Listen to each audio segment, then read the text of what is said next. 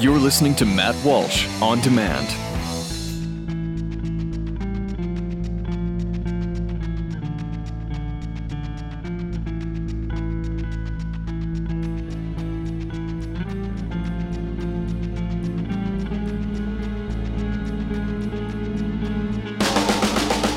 Welcome to the Matt Walsh Podcast. I was thinking about the debate. When was that? Wednesday? It feels like it was 2 days long, but it was Wednesday. And, of course, after a 16-hour marathon debate, I'd say we basically learned everything that we already knew, which is mostly that a debate with 11 freaking people on a stage is an utterly pointless exercise.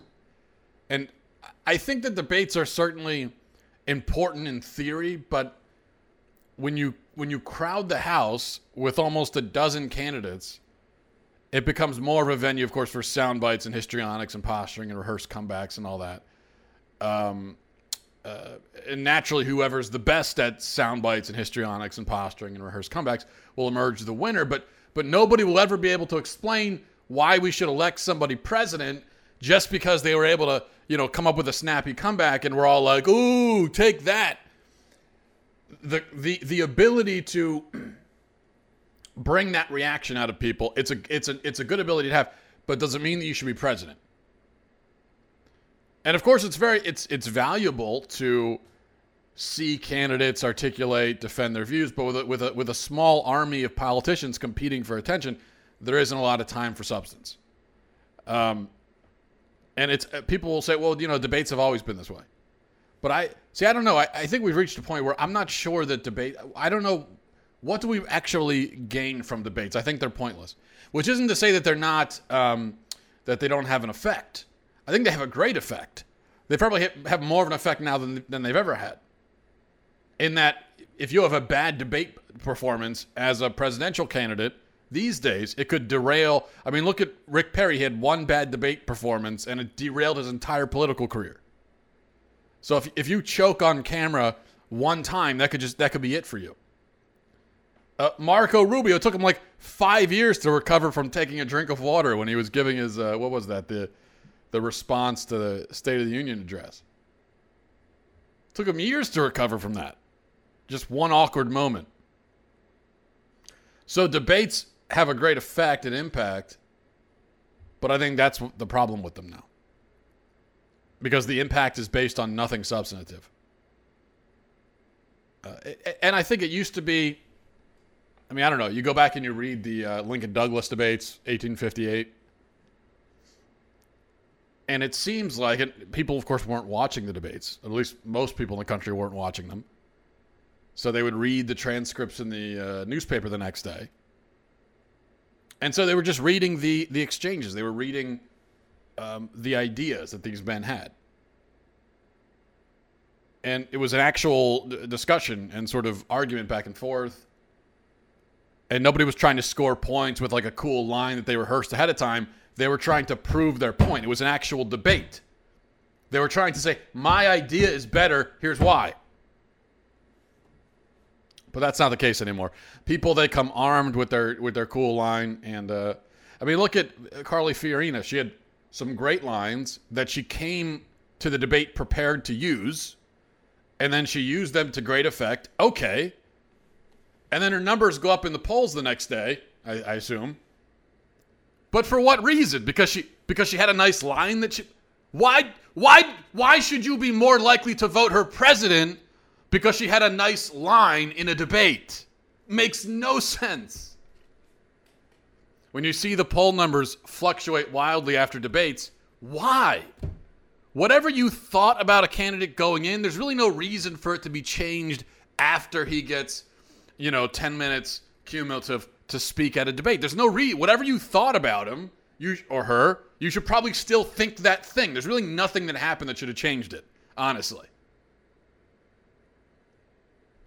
And I say you get 10 minutes. Well, Donald Trump in this past debate got almost as much time as Rand Paul and Ted Cruz combined, twice as much as Scott Walker, twice as much as Huckabee.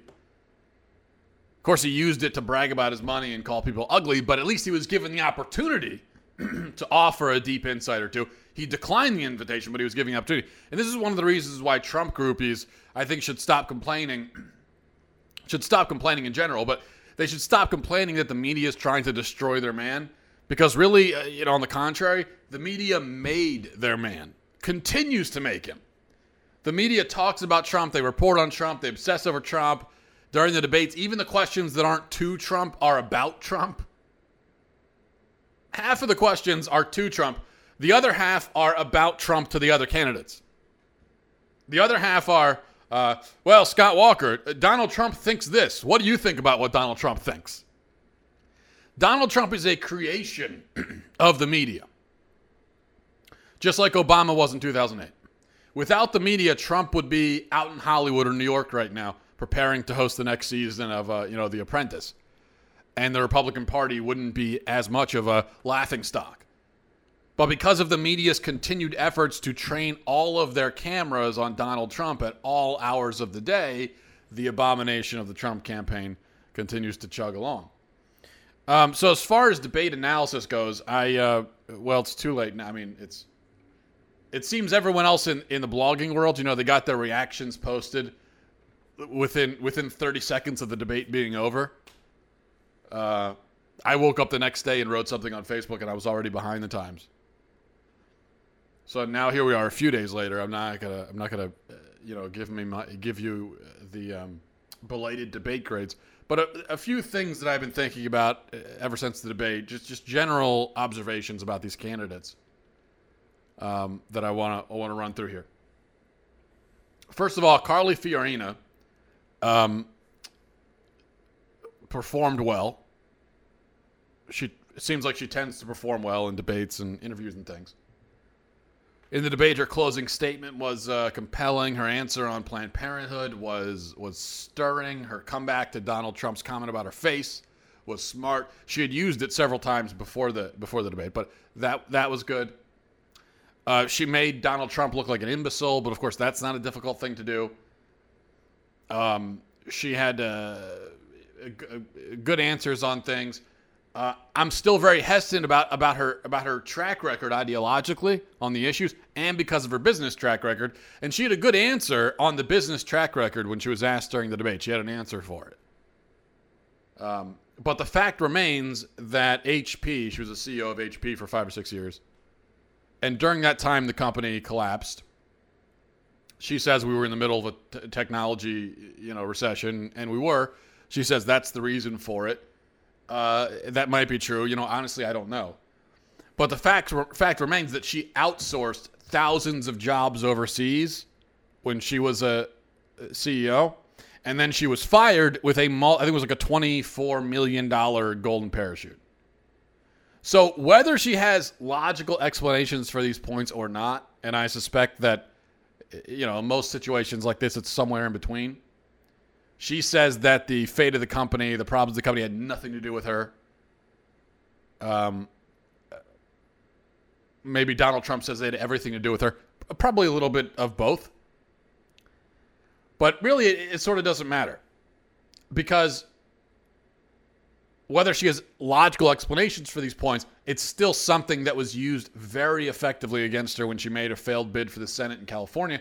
And I believe would be used just as effectively if she made it to the general election. Fair or not, that's just how it is. She's running against Hillary Clinton. If that was the case. All Hillary Clinton would need to do is just go find some former employees, and there are thousands of them, of HP who were, employees under Carly Fiorina. Find the ones who were fired and their jobs were outsourced. And just start putting together attack ads about what a terrible person she is, what an incompetent leader, so on and so forth. Some of it might be true, some of it won't be. But this gift of, the economy is important, and here the Republicans are putting up this millionaire who outsourced a bunch of jobs to India and then was given $20 million to go leave and sail away on her private yacht or whatever she has. I mean, that's such a gift to Democrats. Such a gift. It's so easy to use that against her. But it's also very obvious to me that with Fiorina, she gets graded on a curve. because of her gender. And many conservatives, while decrying the left for playing identity politics, will still suggest that Fiorina's gender should be seen as a huge selling point. And they'll say that it's okay for us to play identity politics because, well, the liberals started it, I guess. But for me, I'll consider Fiorina the same as I consider everyone else, and I couldn't care less that she's a woman. As a candidate, she's performed well in the debates. She's well prepared. She's sharp. But her history gives me pause because she's got a history of liberal positions. She's got a history of aligning herself with the establishment of the Republican Party. She's weak on a lot of issues. I think she's unhinged on foreign policy. She gets up there during the debate and says, I won't even talk to Putin. I don't even... Why? See, this is what I don't get about Republicans. It's like they've got this obsession with... You got so many Republicans just itching to go to war with Russia for no apparent reason. So I'm not a big fan of that. But aside from that, I think she's weak on most of the issues. And I will say that if you support Fiorina, then you should also support Chris Christie because Chris Christie is the female Fiorina as far as attitude and performance in the debates and also their ideological history. I think the only thing that separates them besides biology and other physical, characteristics is that Christie has experience governing. So I would suggest that Fiorina fans take a look at him.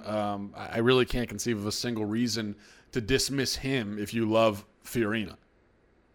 Personally, I'm skeptical of both of them. I wouldn't vote for either of them. Although I'd vote for both of them over Trump, but then again, I'd vote for a piece of sentient driftwood over Trump, so that doesn't really tell you much. Ben Carson, I'll reiterate my stance that I believe Ben Carson is a good and decent man. I like Ben Carson. I've always liked Ben Carson.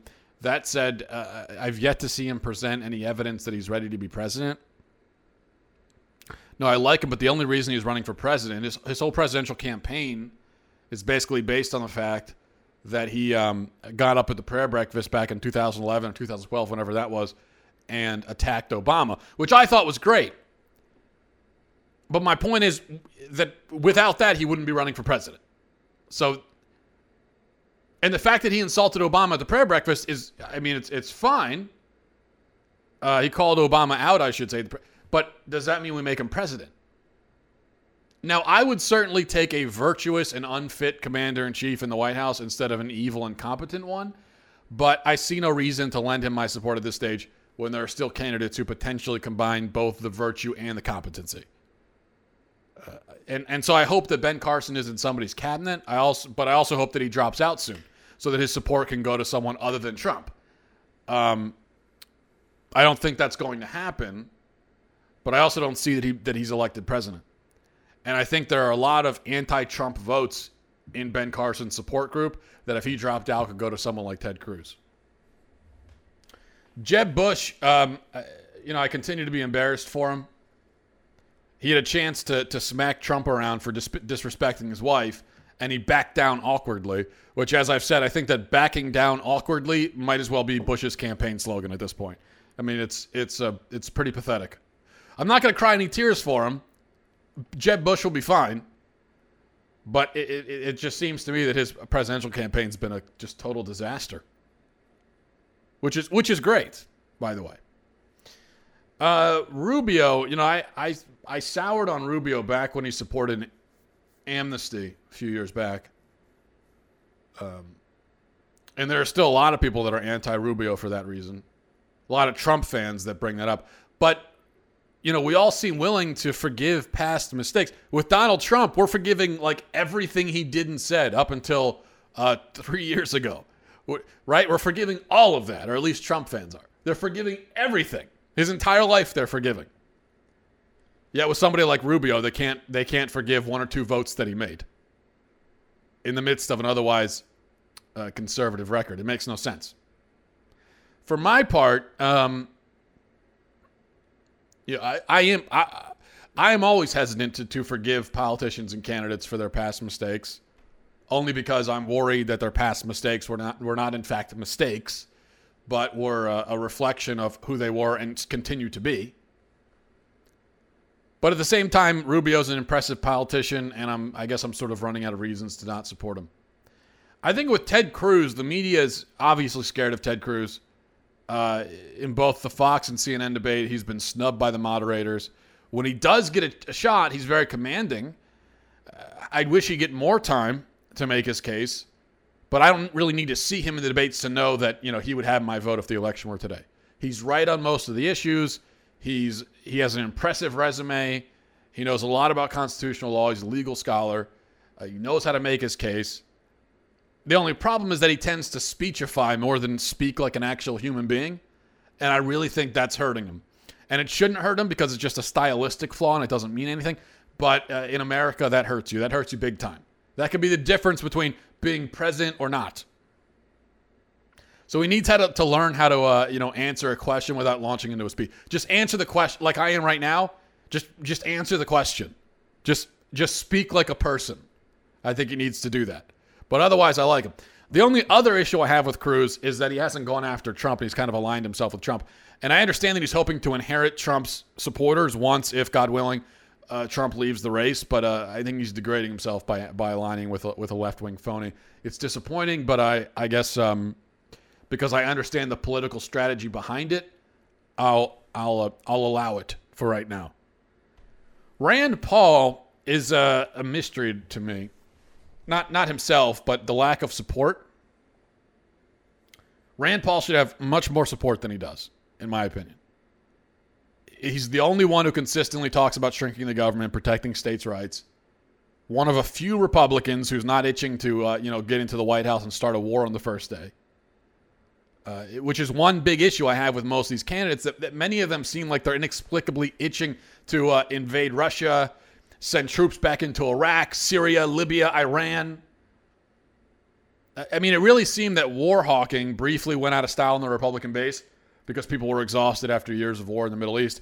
But if these Republicans are any indication, then it seems that war fever is definitely back.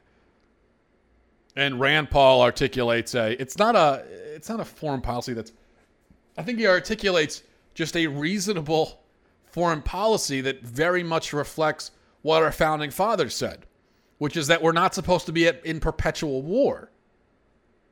War is more of a defense mechanism.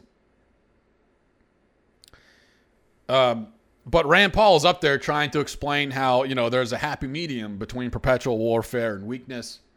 He's trying to explain how it makes no sense to pick fights with Putin over Ukraine and Syria. I mean, what is it? Are we going to go to war over Ukraine? We're going to go to war to let Putin have Syria. Who cares? He's trying to explain that, we don't need to be sending troops into war-torn countries to die in the middle of someone else's civil war. He's trying to explain and nobody cares.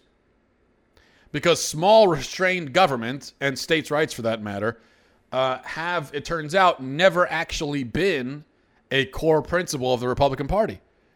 All the Republicans talk about it, but whenever a candidate, if you notice, whenever a candidate actually threatens to implement these things, small government, states' rights, he's immediately cast out into the wilderness.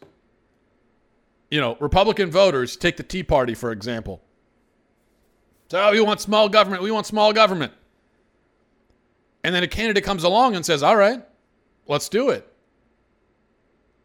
And most of these people, even in the Tea Party, say, oh, no, you're crazy. Get out of here. So we have all these Tea Partiers supporting Donald Trump. It's just like... I mean, if you were in the Tea Party and now you support Donald Trump, then the Tea Party meant nothing. You never cared about small government. You only cared about Democrats being in charge of a big government. You just wanted Republicans in charge of the big government. That's all you wanted, basically. Scott Walker is fine. He should drop out. Huckabee is fine. He's great on religious freedom and social issues. Very convincing and bold on that front. I like that about him. He's not going to win, though.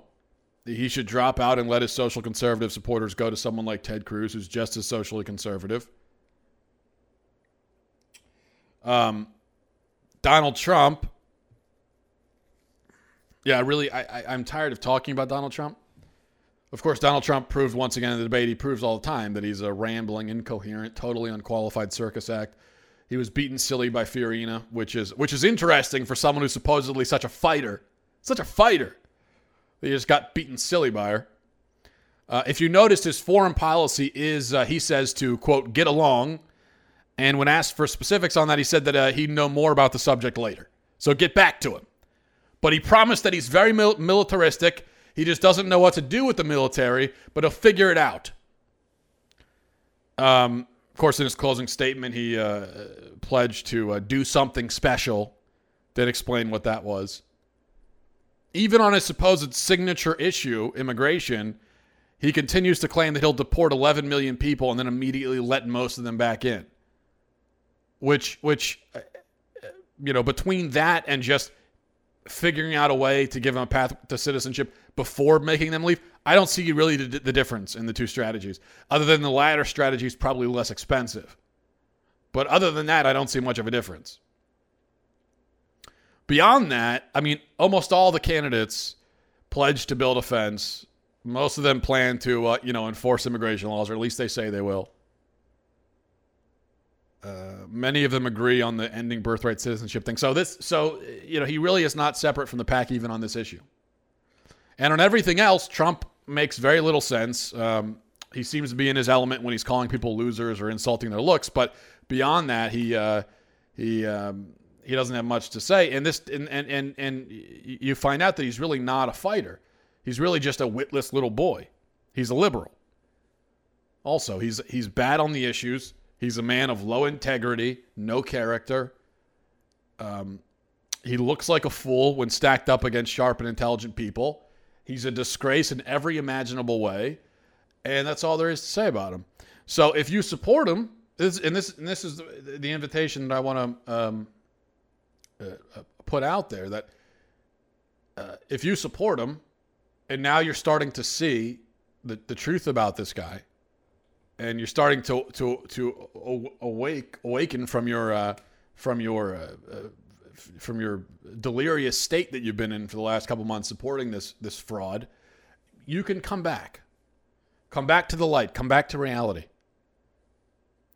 We here in the reality, we will embrace you and forgive you for what you've done. We will forgive you. Like the prodigal son. You went out and you did a lot of crazy things, supporting Donald Trump for no reason. And now you want to come back, and we will embrace and forgive you. So come back. I mean, if you're an honest person and you watch this guy, you're watching the debates, you hear what he has to say, you have to see what he really is, which is a total, absolute, incompetent fraud. You have to see that. I know you do. Everyone sees it. So it's okay to just don't be embarrassed. Come back. Just come back. We want you to come back. And we'll forgive you. Okay? All right. So to recap, Fiorina and Christie are good at debates. Carson's a good man. Cruz is a great conservative. Rubio's intriguing. Bush is sad. Walker and Huckabee are fine, but should leave the race. Rand Paul is what conservatives claim to want, but then they don't vote for him, which proves they don't actually want it at all. John Kasich is someone. Bobby Jindal, I think, should be in the main debates. I like him. Lindsey Graham is an effeminate John McCain. George Pataki is great for anyone who really, pines for the days when Rudy Giuliani ran for president. Rick Santorum I like, but no one else seems to this time around. And Donald Trump is Donald Trump, which is about the worst thing I could say about anyone. So I think that's where we're standing right now in the Republican field. All right? I'm glad I could clear that up for everybody. All right, thanks for listening. That'll do it for me. I'll talk to you guys next week. Have a great weekend. A cruce salus. Godspeed, everybody.